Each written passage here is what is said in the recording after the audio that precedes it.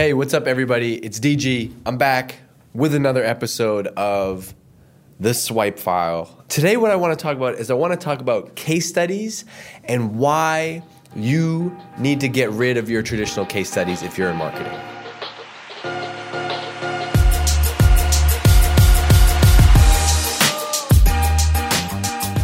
Okay, so something I've been thinking about a lot is case studies, and I shared this in a talk that I gave recently. So last week I was at an event in Chicago for G2, formerly G2 Crowd. I can't not say G2 Crowd. I know that. I try not to do it though, because as a marketer, I appreciate like the branding exercise and trying to stick to it. So I'm going to say G2, I'm going to say G2. And it was an amazing event. It was called Reach.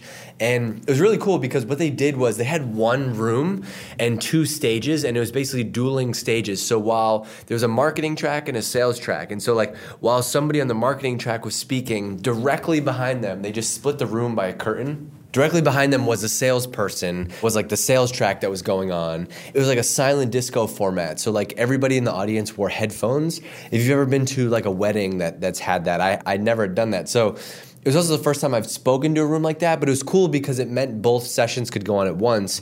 The hard part was like, I'm a pretty animated like talker, and so it was hard to not yell and then it'd be really loud in people's ears. So like, it was really weird to be up on this stage in front of a couple hundred people and then having to be like, hey, I'm Dave, versus being like, what's up, everybody? I'm super excited to be here. But it was a lot of fun, and the response was awesome. The audience was awesome. It's so much fun. Like, the way that I know that if a message resonated or not was after I talk, then I go over to the corner and like go hide and like pull up Twitter on my phone. And like right away, I can tell if it was a topic that like punched people in the gut or hit with people solely based on the response on Twitter. If I go on Twitter and there's like basically nothing there, then I know I didn't have the right content for the right audience. But this audience was amazing. The response was awesome. And I gave a new talk for the first time.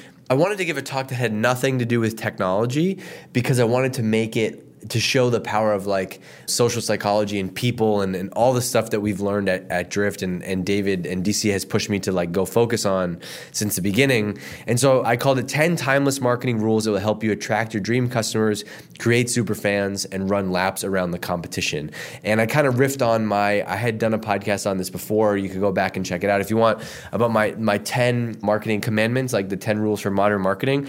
But I kind of riffed on that a little bit and turned it into this, which is more of like a timeless lesson. And so anyway, the talk was awesome. G2 Crowd was a lot of fun. Thank you for having me. That format was really cool. I do miss hearing like the audience interact a little bit more, but it was still pretty fun. Ryan, who's a CMO at G2, they did an awesome job.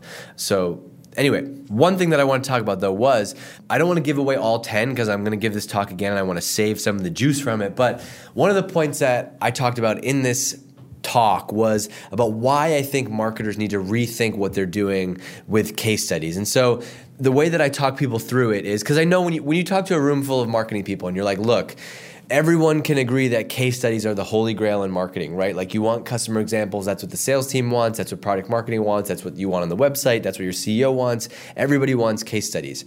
But there's this huge like thing that's broken, which is that as a consumer, most of us don't actually trust case studies anymore because we don't believe them. We know that the vendor or whoever just wrote them. And as a marketer, like I know how case studies get made. They get made by a marketer basically like interviewing a customer. A customer says like, hey, I could be a case study, or a marketer identifies it. Then you go and interview them. Then you basically write the story you want to tell. You get a quote that's like you write their quote for them. They approve it and boom, you have a case study. I think people know that. And so people are a little bit more allergic to like this highly manicured recommendations of a company. And so I'm not saying don't use your case studies. I just think they're not as effective as they used to be because everybody has case studies today, and they're a little bit like too manicured for us to believe as buyers today. And so I have this one trick that I wanted to share to make them more believable, and it's something that we've done at Drift for a while now that we've learned is like if you really want to make your case studies more believable, the best thing that you can do is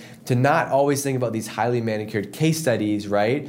But to have this like what I call social proof that's out in the wild, right? So you know what social proof is, but if you can fill up your website and sales emails and decks with real examples, like something somebody said on Twitter, a comment somebody left on Instagram, a post somebody made on Instagram, a YouTube video somebody made, a review on a review site like G2 or TrustRadius or Yelp, right? Or Amazon, that's the best type of case studies and social proof you can find today. And so one of my favorite examples of this is not a B2B example. It's actually a company called Glossier, Glossier.com. They make beauty products. Not a sponsor of this podcast, so whatever. But they do an awesome job of like basically making all of their testimonials real. And so if you go to their website, they have this one section that's like real people sharing their real life routines, and they have real pictures of their customers with little quotes and snippets that they said. And that feels so much realer and more authentic and believable than these highly manufactured case studies. One way that we've taken that to another level is if you go to drift.com/love, this is a page that we have that's almost an infinite scroll of tweets.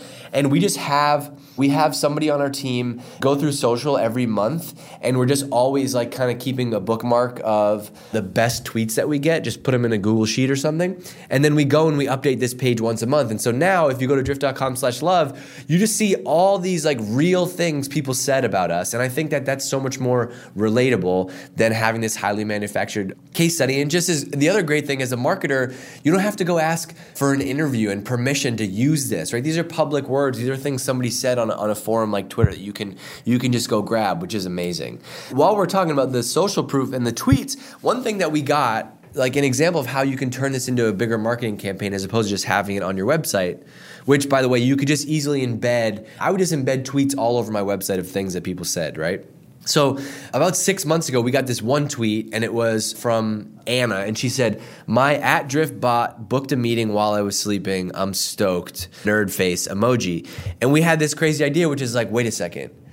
That tweet is awesome. What if that tweet was a billboard, right? Like that tweet should just be a billboard itself. No ad from Drift, just that. And so we DM'd her and we said, "Hey, Anna, that Drift tweet just made my week. So awesome. This might sound crazy, but we're doing a new ad campaign and we want to feature customer tweets just like this.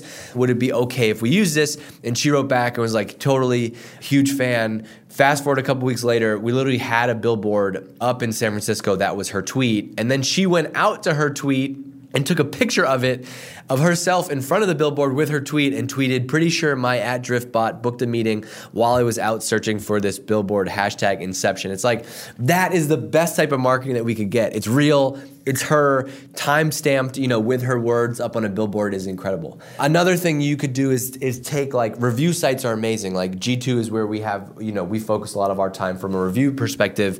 And a couple months ago, we were named the #1 conversational marketing vendor on G2 Crowd. And by the way, we beat the competition in every category, 1, 2, 3, 4, 5, 6 categories. And so one thing that we did, this page you can find if you go to drift.com/drift-vs, drift-vs, like Driftverse. If you go to that page, we have the testimonials and the case studies front and center on this page. This is not a case study, but it's a quote. It's a picture from Adrian. "Drift put money in my pocket. The other day I asked an SDR for feedback on our investment in Drift. His response was to the point. Drift put money in my pocket." Boom.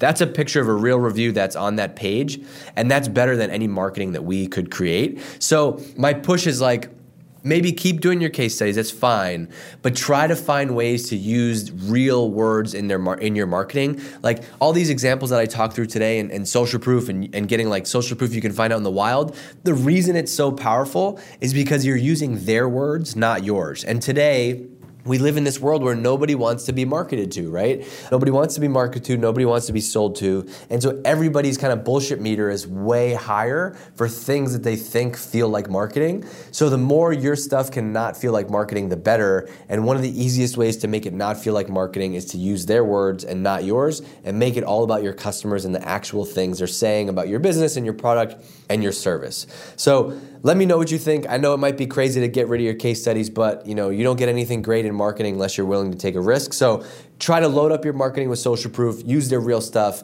and let me know if this resonated with you. Tweet at me, at Dave Gerhardt. I would love to hear from you. Let me know what you're doing, how you're using Social Proof in your marketing, and that's one thing that I hope might help. So that'll do it for this little episode of The Swipe File. I am going to go get some lunch now. I hope you're having an amazing week, and I will talk to you soon.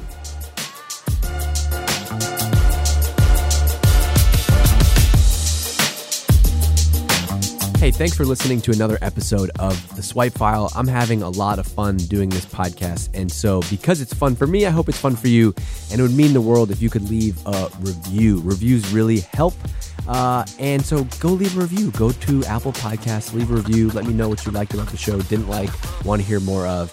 And also, if you're not already subscribed, make sure you go subscribe on Apple Podcasts, Spotify. The show is everywhere that you get your podcasts, probably where you're listening right now. But if you want more content like this, if you want to go a layer deeper, join me on Drift Insider. It's drift.com/insider. We're teaching courses, we're sharing videos, and we have exclusive content for people just like you in marketing that we do not share publicly. So go and check it out, drift.com/insider.